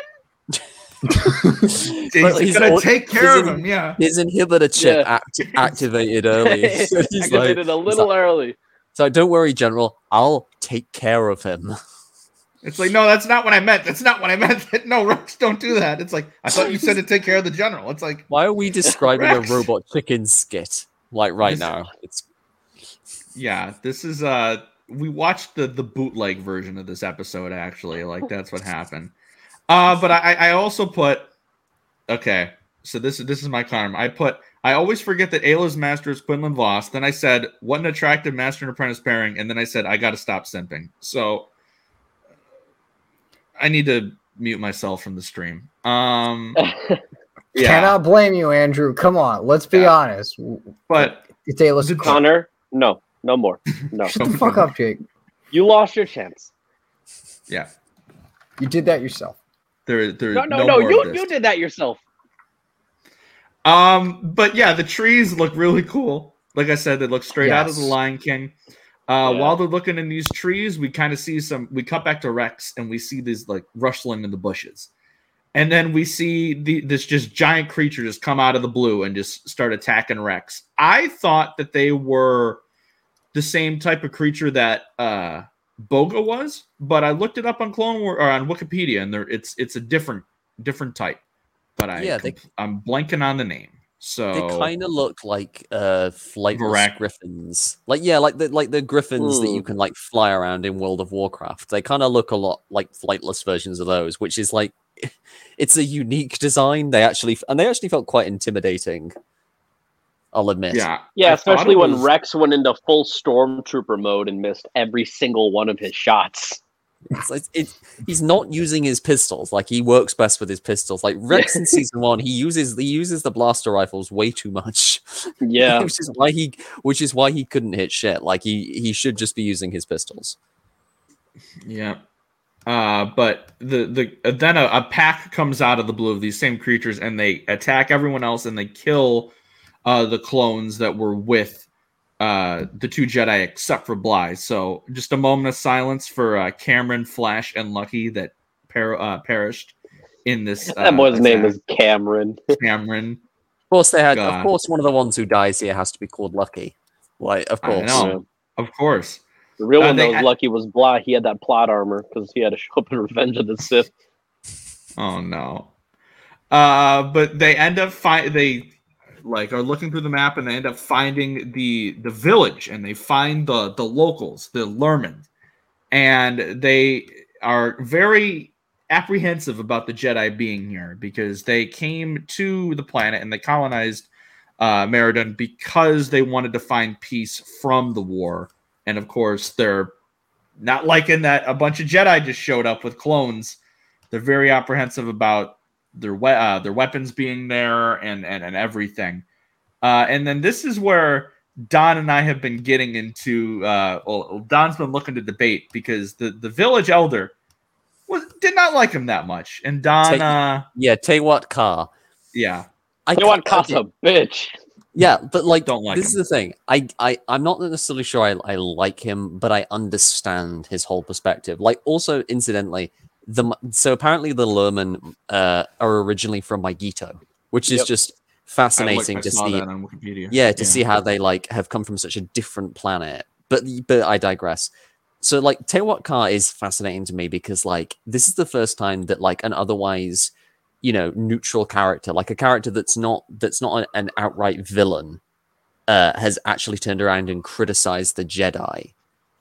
I think it's just such a fascinating idea to literally look at the Jedi, and it's a theme that Katie Lucas is continuing here because like she's already had Ahsoka question the Jedi's no attachments rule, and now here we have Tewat Ka questioning the Jedi's involvement in the war and like whether they can actually call themselves peacekeepers. And he has kind of a point because like it does, because like, and he does have a point, but he's so stupidly stubborn that he's like, you have to leave, as they're like about to get run over by battle. We came here to find peace. Yeah, this whole arc is pretty much a commentary on pacifism and neutrality, like during wartime. Yeah, and I think that is handled fairly well in this arc. Even at the end of the next episode, where like he is saved and like they help him and everything, and like if the Jedi weren't there, they'd be dead. And he's like, I still don't know how I feel about you, Jedi. I'm like, such like boomer mentality. I'm like yeah, really. I'm gonna go so far. That is one of my favorite endings in all of Clone Wars. Like I just love the ending, but I'll get into that like a little bit later. Like I said a couple times later in my notes, he gives me old man yelling at cloud energy. Like that's what he does. It's not entirely off base, really, but I do love that there's like shades with him because they could have just made him completely unsympathetic, but there's that really interesting conversation that he has with Ayla when she stays behind, as like insurance just in case like the separatists come attacking for all they know. Like I just love the conversation. That it is a different perspective of how a couple episodes ago we saw with Uncle Anno when the separatists came by and he accepted to work with them or to be under their occupation. I do like how it's a different form of that in this arc. And it's not just, whereas Uncle Anno was very clearly manipulated by the separatists because his people were in peril. This time he's just like, it's because he just doesn't care for the Jedi and he thinks that they're going to protect him. But I do like how they went in a different direction there. One thing I will say about the Lurmen, I might be alone here, guys. They kind of creep me out. Just the design and I stuff. fucking love them, man. Get the It's They're the like eyes, isn't it? humanoid-looking lemurs. Like It's King Humanoid Julian lemurs that looking roll like motherfuckers. droidicas. That's awesome. I love that they roll. Yeah, I was It's saying I so- love how his, Dude, give me a Lego Lerman playable character in Lego Skywalker Saga. Just I give mean, me like a Lerman bounty hunter. Imagine seeing this little rat thing roll up on you, and then like they're like dual wielding. Like It's like Rocket I kept- Raccoon. I Yeah. kept pointing out. I'm like, why does Wagto have like the Sonic spin dash? Like he just does it like the whole episode. But he's Yeah, the if he only one, I just think, charged that- up, he'd wipe that out battle rolls droids. around. But they send his son Wagto to go with Ahsoka to help out Anakin while Ayla stays with the village. And like I want someone to make a Sonic edit of Wagto rolling around with just like the Green Hill music playing, because I just think that would be hilarious. Yeah. But I is do that those memes where it's like doo doo doo doo Yeah. doo? Yeah. So random as well. Like, can I just add that they have Irish accents? Like, I know there's a lot of like Yeah. random accents. but why? it doesn't feel like it completely corresponds with the look, because you would almost think that they would have kind of more of like an African, a South, like a South African kind of accent, given Probably, the but look. like I'm Yeah, for because it. of As the- And then someone all of a who's sudden half they start Irish talking like descent. this, like, oh no, Yeah. we don't want any Jedi here. We only want pace. Sounded like Well, Hobbit. maybe it's because they colonized the planet and they weren't originally from there, and that's why they don't have like that kind of. Do we know like- how long this group of Lerman have been here? I don't Or- think they mention it. I Because don't they think say I don't they're think very they do. long. They Like, say they- they wanted to avoid the war, so maybe they like it's like recent, but like maybe- the I would think so. Well, we know that Magito is part of like a battleground in the Clone Wars, so like maybe Yeah, for like the came under attack entirety of the and they war fled. too. Yeah, Probably shortly after first Geonosis. Yeah, isn't the Battle of Magneto the longest battle in the Clone Wars? It's like literally the entire 3 years. Is it? I think it is, or it was in Legends or something like that. Damn. I don't know if Canon's established that, but I think It's it kinda was. nuts. I mean, it would make 20 sense years. when this was written. Yeah, because they were still going off of a lot of Legends stuff for early seasons. for early seasons of Clone Wars, yeah. So that would, definitely. because I know there are points where I know when we were talking about Lair of Grievous, there were points where I think Dave said he was writing the episode, so it would be its own story, but also like in a way not conflict with Grievous's origin in Legends, because that was still like a thing at the time. Yeah, because the Disney purchase Disney hadn't buyout happened. hadn't happened yet. Exactly, yeah. So, So there was a lot of that kind of like trepidation. exactly. But like, but before I we move on, like the thing I was going to say about like Wagju's conversation about Ayla Sakura, like the thing that stays with me the most is like the thing he says to her at the end when he says, you know, only when you lay down your arms down and pursue a course of non-violence can you tell me the Jedi are peacekeepers.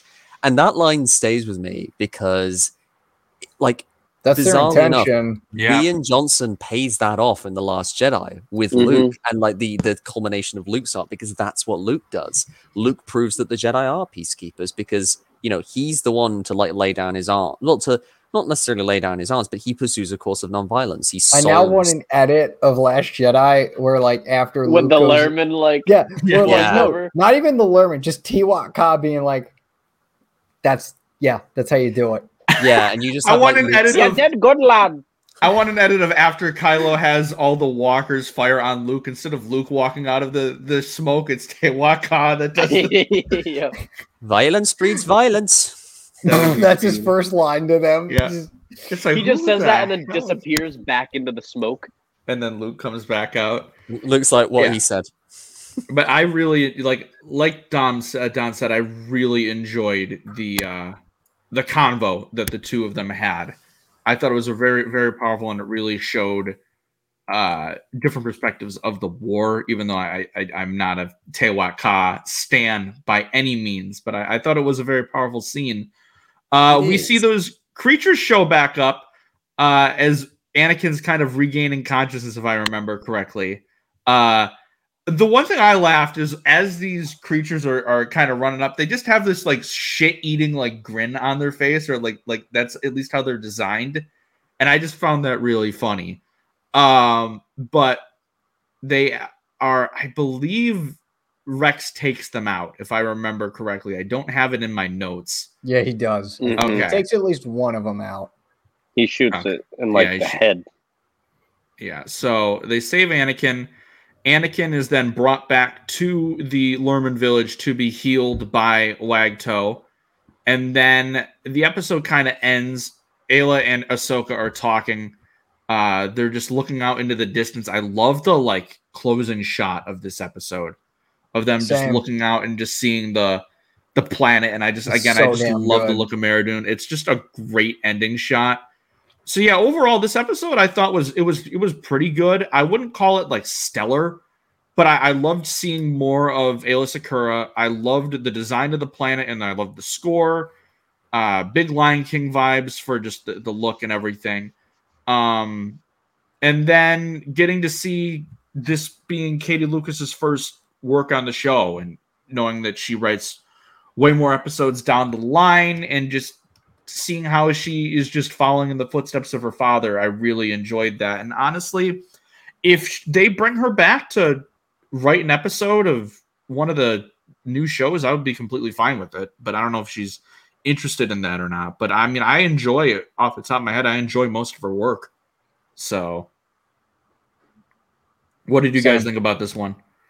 I really liked the episode. Like I said, I think the thing I enjoy the most about it is like the way it kind of gently challenges the Jedi's whole ideology, and like it doesn't condemn it, but it also challenges some of the more like stuck in their ways aspects. And like, but what I also like is that it's not one-sided, it's not heavy-handed. It's kind of like a good comparison would be like Captain America Civil War, where it presents these different sides of an argument, or these different perspectives, but it doesn't really provide the definitive answer, because it wants the audience to kind of engage with the subject matter and just try and think about like the different perspectives and like the flaws, the pros and cons of each perspective. But yeah, good episode, really good episode. Yeah, I really like how it points out like the flaws of the Jedi of the time. Because like a lot of what they're talking about is like what the Jedi are supposed to be, what they used to be. But now it's like the Jedi are like, I swing my glow sword and kill everybody. Yeah. And, like, it's fight like for the Republic, who's all fucking corrupt and shit. So the whole Clone Wars and the prequels is like a direct contradiction of Mace Windu's keepers of the peace, not soldiers line from Attack of the Clones. If I and then Palpatine said it correctly. Corrupts Mace Windu to the point of him saying he's too dangerous to be left alive. Mm-hmm. Yeah, it's like I see what you're doing there. I feel like we don't talk enough about how fucked up the war made Mace. Yeah. Oh yeah. Poor dude. We don't really.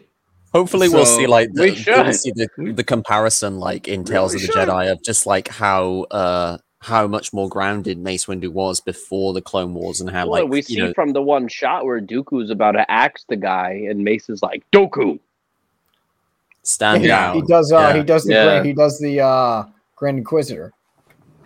Just stops the saber. Stand down, third sister. Hello.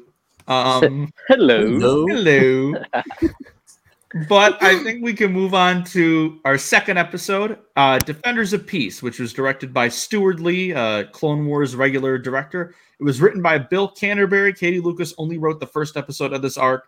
The moral of the episode is, when surrounded by war, one must eventually choose a side. And that's kind of the theme that we have throughout this episode in a way, because we still see Tewaka like stick to his nonviolent perspective, but when the Separatists arrive, they have to make, or his people have to make a choice of whether they're just going to stand back and have their village and themselves be destroyed, or if they're going to aid the Republic. So the Separatists arrive just straight up at the beginning, and Tewaka is like, "Oh, we're just going to surrender." I'm like, "You bitch!" Like just immediately.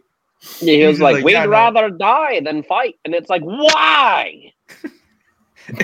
His other people probably like, you're not speaking for us. For all of us. His own son, like reacts literally that way. And this is the thing about this episode that also makes it really good, is because we've said about like you know, how it presents these different perspectives, and it doesn't like condemn either side. But then like this episode comes along, and it doesn't condemn Teotihuacan's pacifism, but it also kind of shows that the tragic inevitability of war is that, you know, that yes, there will be people who will respect your pacifism if you choose not to take life, not to pursue a course of violence, but there are alternately those who will not, who won't care. And we see that when the separatists arrive, because Teotihuacan thinks he can just, by surrendering, then there'll be no consequences. And the mistake he makes is that, like, General Lockdurd, the separatist in charge, does not care. He doesn't see people. He doesn't see the value of human life. He just sees like assets to experiment on to further his own gain. Like there's no compassion there. There's just selfishness and greed with this guy. He's also not my boy Newt Gunray. Yeah. I Yo, love him. fuck Lockdurd. Let's talk All about my homies hate Lockdurd for a Lockdurd. second. Let's I talk love about. to hate Lockdurd. This is another Boy's last name is installment. Durd. Yeah. This is Durd. another installment of my new favorite segment called "This is definitely a George Lucas character," if I've ever heard of one. You have a fat Nemoidian general voiced by George Takei. Like How that dope is such that? a George. Like it's the same thing as I'm going to get Ron Perlman to voice a Trandoshan junk dealer that just Rips ass every 5 seconds. I'm gonna bring in George Takei to be like the biggest like slimy Nemoidian general that there is. I am General Lockdurd of the And it's gonna Separatist be Alliance. George Takei. I'm like, okay, sweet. Thanks, I George. love the like debauched laugh he has as this guy. Fucking Like when he hate sees him. when he I sees can't the villain, stand he goes, him. ransack this dung heap. I was like I remember watching that as like a 14-year-old and being like, you bitch. It's like I don't like you at all, I do sir. not like of all the Neimoidians, I hate you the most. Yeah. Again, you know, when you read Brotherhood and they talk about, you know, the perception that Nemoidians have in the galaxy, it's like, you know, it's because we keep getting characters like this that represent their people. Not my boy Newt. We get Newt and Lockdurd. So that's and also like that one senator who is Lockdurd. The slippery bastard. Dauphine. So Yeah, I don't like this guy. yeah, fuck Lockdurd. All he cares about is that promotion. Yeah, the Separatists immediately. Love, like, the reason he was thought up is like I remember Dave Filoni talking in the behind the scenes thing is that they thought Lockdurd up in part because they needed like one-off villains to get their asses kicked by the Jedi because they were like, you know, if Ventress and Grievous keep losing, then they're not going to feel threatening at all.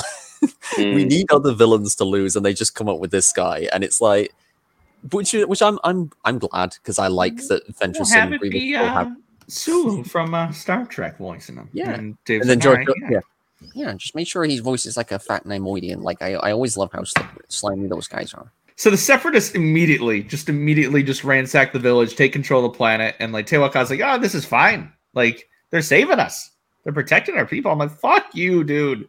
Like he's so in his way.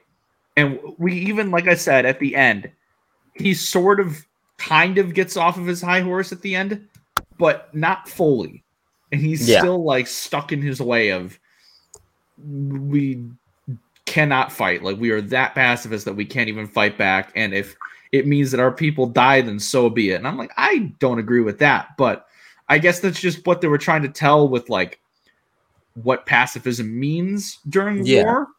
But it also kind of like shows the consequence of sometimes being a little too stuck in your ways, and it also kind of like we also kind of see like why the Jedi feel they have to fight, and I feel like this doesn't endorse the Jedi's world like perspective, the Clone Wars Jedi perspective, because we know it's inherently flawed, but we also see like why the Jedi have to, like in a way have to fight, because like if they don't, then people will die, and there are people who do not respect like the Jedi's ways or the peaceful ways of the Lurman that just want to further themselves. Like that's what you get with Lockdurd.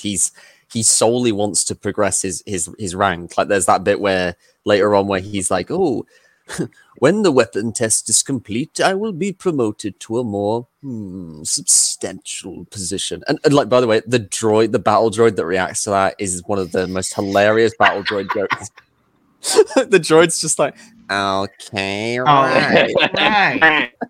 The droid's like, I don't know what he's talking about. Beautiful. We get promotions all the time. I have that line in my notes, and I just wrote it with so many L's and T's. I'm like, okay, well, right. This guy's a weirdo. But the Jedi, they're looking around the planet, and they eventually do discover a giant separatist base already on the planet, and this new weapon that could. Yeah, how the hell did that get there? I don't know how that got there, but they just like bloop, like drop it.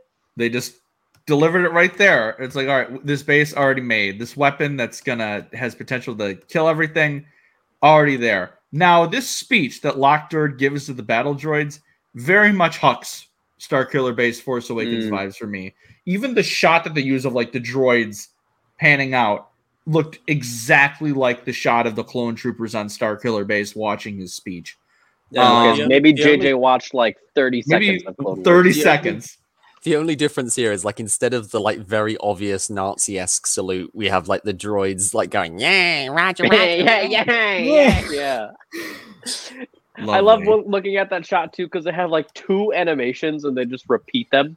So it's like you skip over a droid and like 2 of them are going like this, and then like the other 2 are going like this, and like that's it. Perfect. That's all you need. They're robots. They're robots, so like they can get away with it. Yeah. I don't remember what happened here. I think they were on a tree because I pointed out like I thought it was really, really cool how Bly was saved by Aayla Secura, but I don't remember what happened. Does anyone remember? Yeah, Rex. He shoots his thing, but he trips. And then she cuts the vine and like because they were going to investigate, and then when they blew up the missile or whatever it was, she had to like swing down. Like it was such a cool scene. Yeah, like imagine Ezra's like in the world between worlds, and he sees that moment, and he's like, oh, you know, Ahsoka, I could just go back and like warn her. Like she really doesn't want to do that. Yeah, no, that was so cool. And then just seeing like Anakin beaten up this whole episode, and like how much do you think it cost just for like that Anakin having the wrap around his head? Like, see, I was so mad because we could have gotten shirtless Anakin if they wanted to fully reanimate the top half of his body, but they didn't, and instead just put bandages over his clothes and on his forehead. Yeah, we should have shirtless Anakin. If it was live action, he would almost certainly be shirtless. Hard this episode, man. Like I'm gonna draw that. I'm gonna draw battle damage with the bandaged shirtless Anakin from this episode. It's canon now. Lovely. But this weapon is just absolutely like messed up. So it's designed so like perfect for the Separatists. All wildlife is damaged and like pretty much destroyed, but droids are not affected at all. So this is like absolutely perfect for the Separatists, and they plan to test it out on the village and just completely disintegrate the Lurmen. And I'm like, okay, this guy is evil. Yeah, this guy is literally evil as hell. This is what I mean. Like he does not care. He doesn't see the cost of these lives. He just sees like, oh yeah, look, these people are peaceful, so like they're ideal specimens to like test this weapon on. I also love like when he contacts Count Dooku, like he says, oh, I have found a perfect place to test my, and then Dooku just like narrows his eyes. Yeah. I mean, our new weapon. And it also like, again, we have Last Jedi vibes here with like the super weapon that's like mounted on a cannon. Because you have the miniaturized Death Star tech on Crate. I didn't think about that. They just had to squeeze in a Dooku appearance in this arc. It's like we got to get one recognizable Separatist in here. There's a really, when they're like infiltrating the base, there is a really cool shot of Ahsoka like taking out the droids, but you just see her silhouette. Yeah, I had to point. That was and the fact that the lightsabers have shadows. Yeah, the lightsabers have shadows.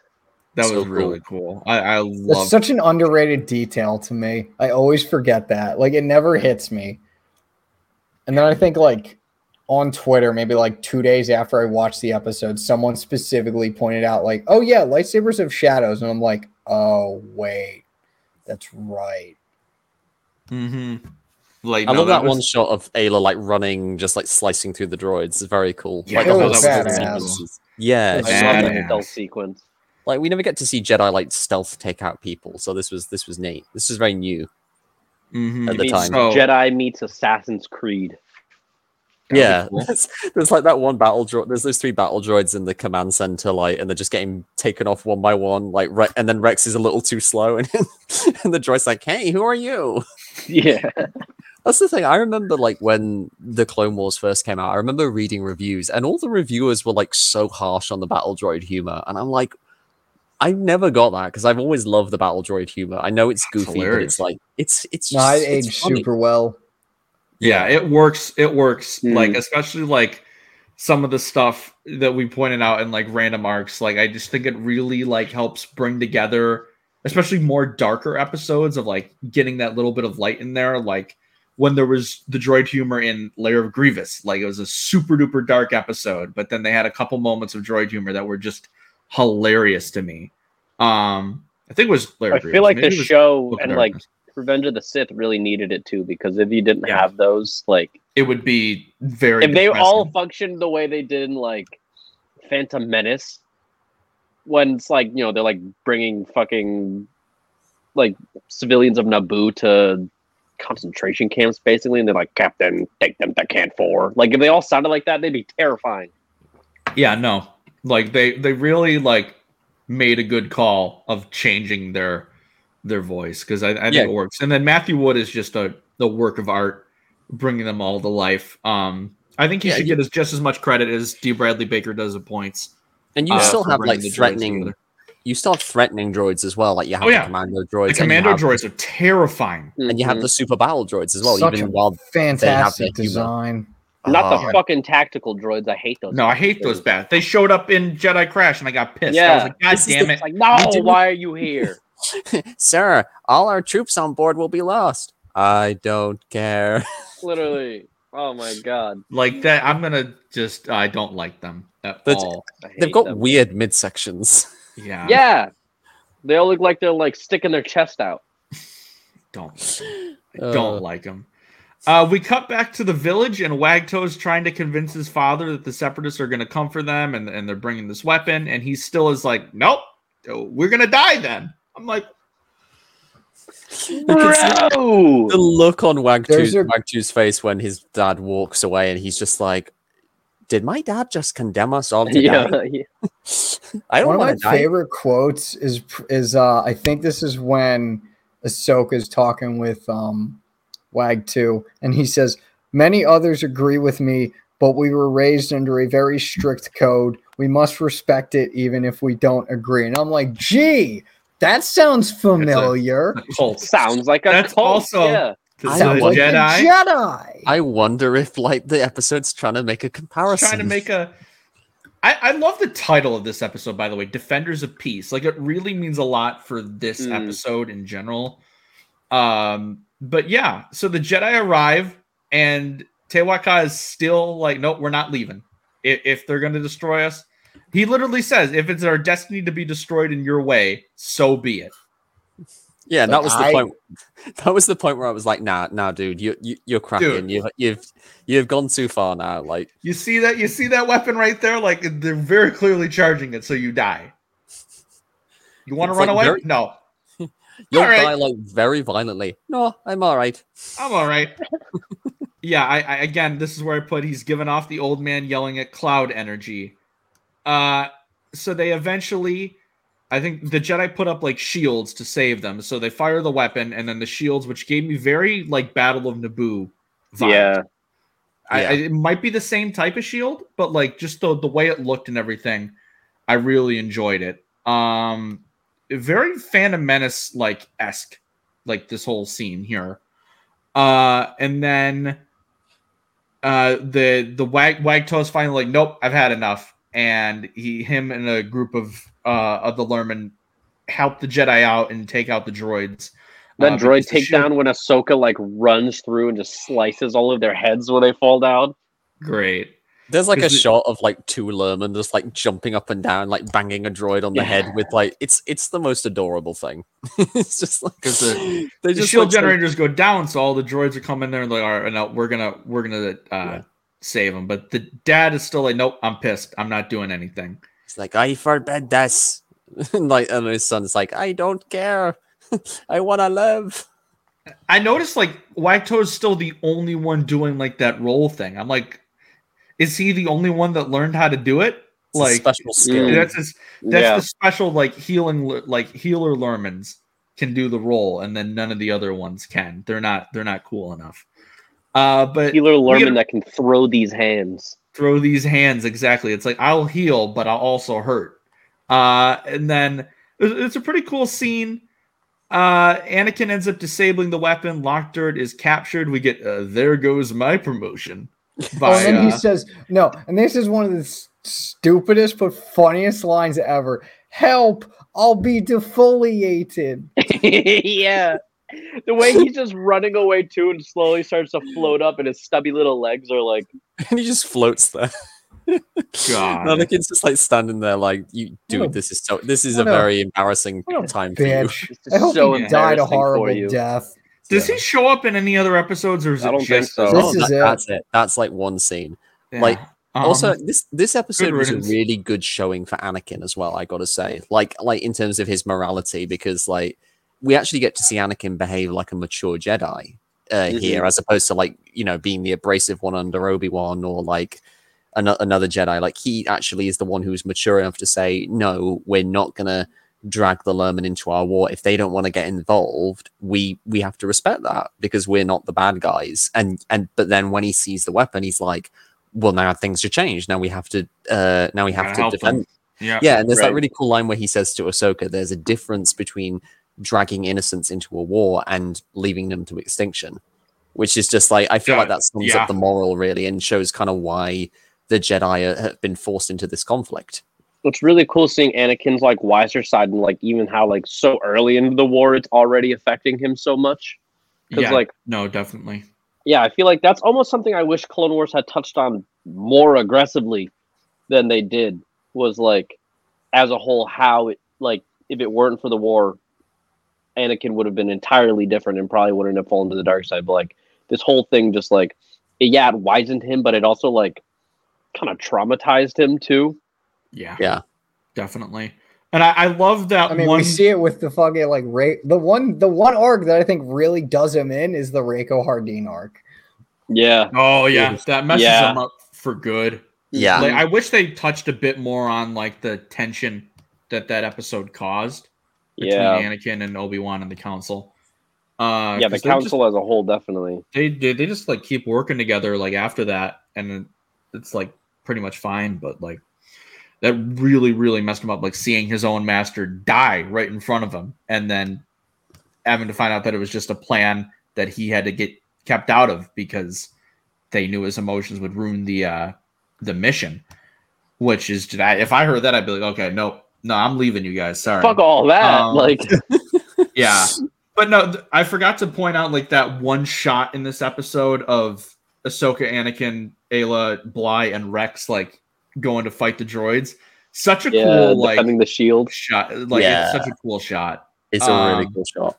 And the whole battle is like really fun as well. Like really how they have one. to survive waves of battle droids. With the waves, that was awesome. What's cool about it, like this is the thing I love about this episode, is that this episode is like a classic Star Wars story, but like done slightly differently, because you got these scrappy band of good guys fighting this like overly mechanized, seemingly superior force, and they triumph because of their ingenuity, whereas like the droids, much like the Empire, are like just overwhelming force with no ingenuity, and yet the Jedi, because they're resourceful and clever and inventive, they get to win, which is it's just cool.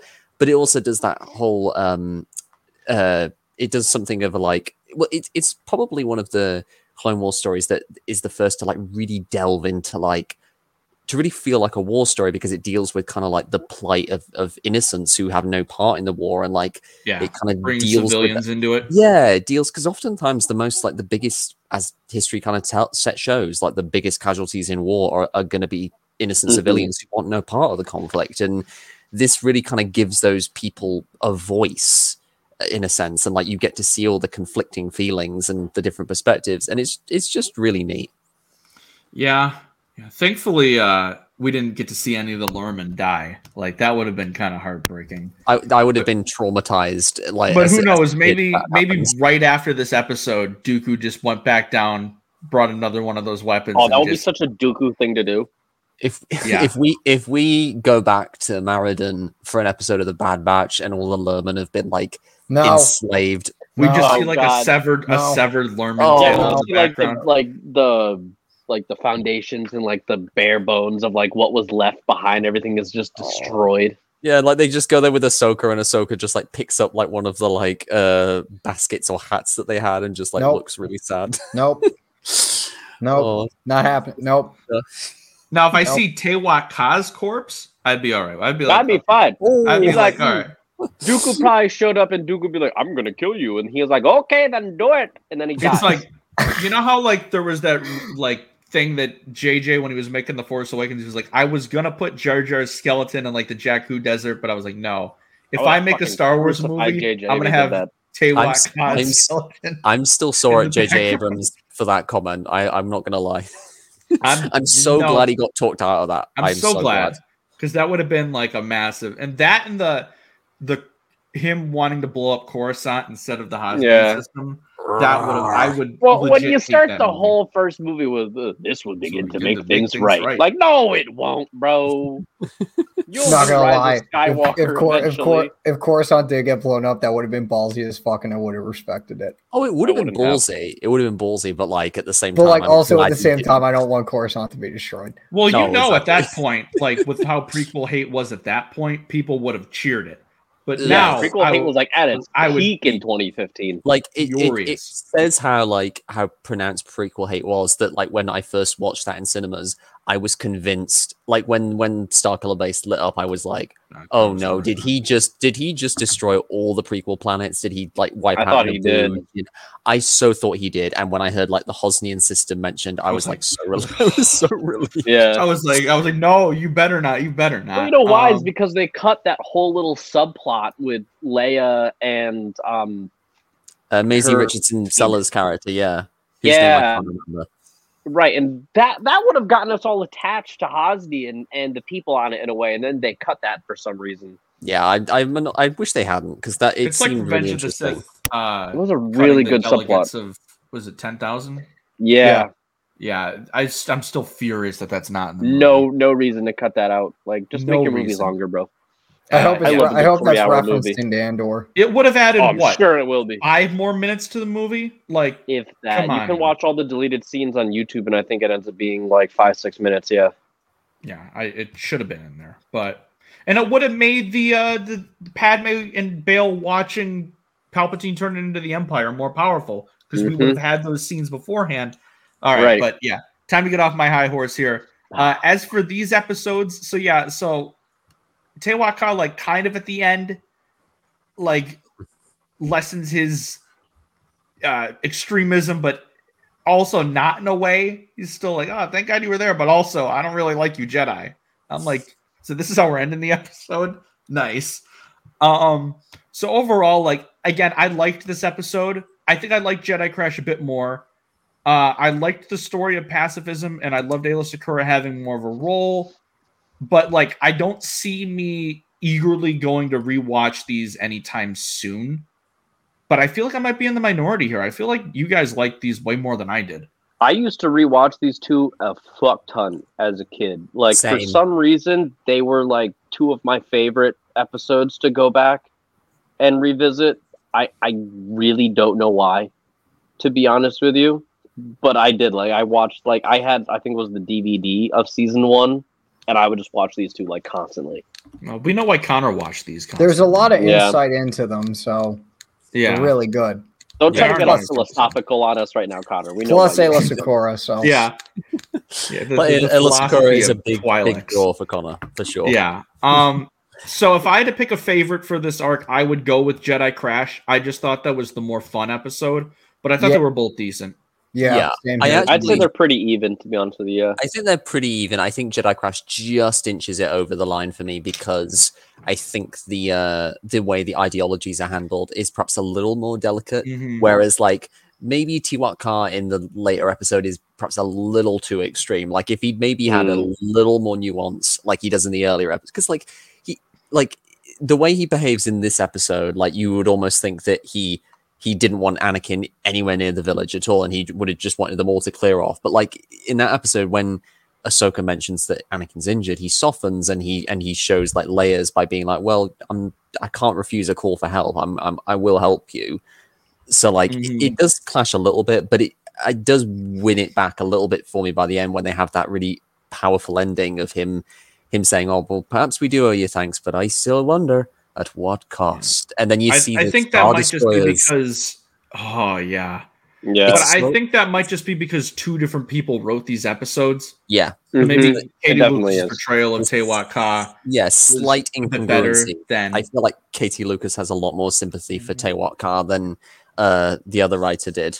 Definitely. Yeah, But I that will ending agree with you there. really, really brings it home with like the Star Destroyers pulling in and him looking kind of like sadly at this because like I'll never forget. I thing. always thought that was a really happy moment as a kid, and rewatching those episodes, I was like, yeah. Oh, no, this isn't good. shit. Like the Republic has found this planet now, and this is basically now been drawn into the war irrevocably. And not gonna So, like, lie, that sort of shot of them going over, and it was like them looking up, kind of reminded me of what Sam wrote in Siege of Lasan.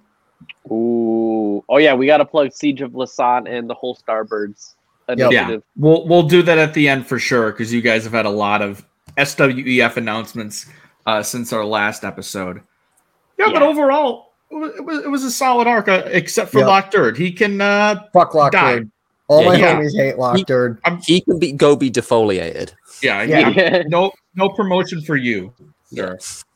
So next time we are going to be talking about Trespass, which is the first episode that the Pantorans show up in, which is going to be hype. But we're not just going to be talking about that one. We're going to do some fun stuff that we're going to figure out, and I think you guys will enjoy the episode. And then after that, we've got Blue Shadow Virus as we're getting closer. Blue to Shadow the end of Virus. which I'm so hyped for because that is one of the ones that I really do rewatch a lot from this season. Happy So I go think with that my just- glove shadow. That episode's going to play so different now that we've had COVID. Oh god. Oh yeah, I've rewatched it since, and I'm like, this is a little on the nose here. A little too much on the nose. But I think that just about does it for our episode here. I hope you enjoyed our D23 coverage and our Clone Wars talks as always. So, as I just pointed out, my three co-hosts right here are all a part of Star Wars Editor Fiction, or SWEF. We talk about it a lot on here. It's a group of fan stories coming together. I talked with Austin on our first episode of Galactic Senate Sit-Downs, which I completely forgot to plug. And we went into a lot of like how that came to be in that episode too. I do need to check that episode out. It's very fun. You do. Yeah. But if you guys just want to talk about some of the new stuff that have been announced, go right ahead. Yeah, I'll talk first because I was just on last week the Wayseekers podcast that Austin does with Tom and Chelsea, who are both part of the SWEF stuff. We got to announce when some new stories are coming out, what some of the future might have. We got to talk about all like the writing processes and working together because it's like a really, really huge team of writers. And so I'm just going to say, go listen to that. I'm not really going to talk about what we talked about because it was the super fun episode and I want everyone to go watch it. Yeah, I'm really looking forward to watching that. So it's really fun. And then super fun. Is Siege of Lasan the one that just came out, or is that we are recording now on Monday. So as of today, Monday, which I don't know when this will release a couple days from now. So Starbirds, which is the culmination of the whole initiative, released. So now all 5 stories are out. They were done by a lot of really, really great writers. and I did the covers for all of them. They're all So, yeah. really good, both And both then- the stories and the covers. I know you guys just announced a Ventress one too, which I'm really excited about. Yeah, Connor, Yes. you on that side. Yeah, talk about that one. The writer Katrina Dennis. Katrina contacted me about like coming onto the team and writing for SWEF, and I'm like, sure, let me talk to Austin. So I talked to Austin, told him, and then he contacted Katrina, and she's now on the team, and she's writing a Ventress story called Ventress Golden, and it's coming out November 12th. That's so exciting. I am very much looking forward to that. Now that we talked about SWEF, I think we can sign out of here. So where can the good people find you? Twitter at Depa Banana. Nerd Academy podcast, where I also talk Star Wars, specifically Knights of the Nerd Republic. We haven't had an episode in a while because of just life stuff. We're hoping to get back to it. We're hoping to get Christina Ariel on. Like, I'm just going to say that right now. We're hoping to get her on Knights of the Nerd Republic because it probably will happen at some point. Get her on here too. Okay. That would be incredible. Just for the record. Yeah. I'll do it. I got it. I want to got talk to Christina. She's awesome. I got the connection. I'll do it. Get your connections. Get them. Where else? Oh, SWEF. I have a story coming out, The Hidden Kyber. It's set shortly after the events of Fallen Order, and it stars Seer Junda and Cal Kestis. Yeah, that's it. That's all I can say about that story. All right. Don, where can the people find you? Well, you can find me on Twitter at Donovan Mead, where I tweet a bunch of things, like tweet about Star Wars primarily, also politics, like some Marvel stuff. And you can also find me, like with Connor and Jake, as a writer on sweditor.ig.com/fiction. Like I wrote Scars of War, came out a few months ago, and I've got some other stories coming down the pipeline as well, which is very exciting. And this guy right here. Yeah, you guys can find me on Twitter at JediJake_. I tweet about pretty much the same things as like Don, like Star Wars, sometimes politics. Sometimes I talk about Marvel, but not really lately because none of it's been catching my interest. But I work at Star Wars Editor Fiction. I do writing. I have a comic coming out next month. I have a short story coming out in January and a novel coming out in February. And then more stuff later, but we'll talk about that later. This man's booked.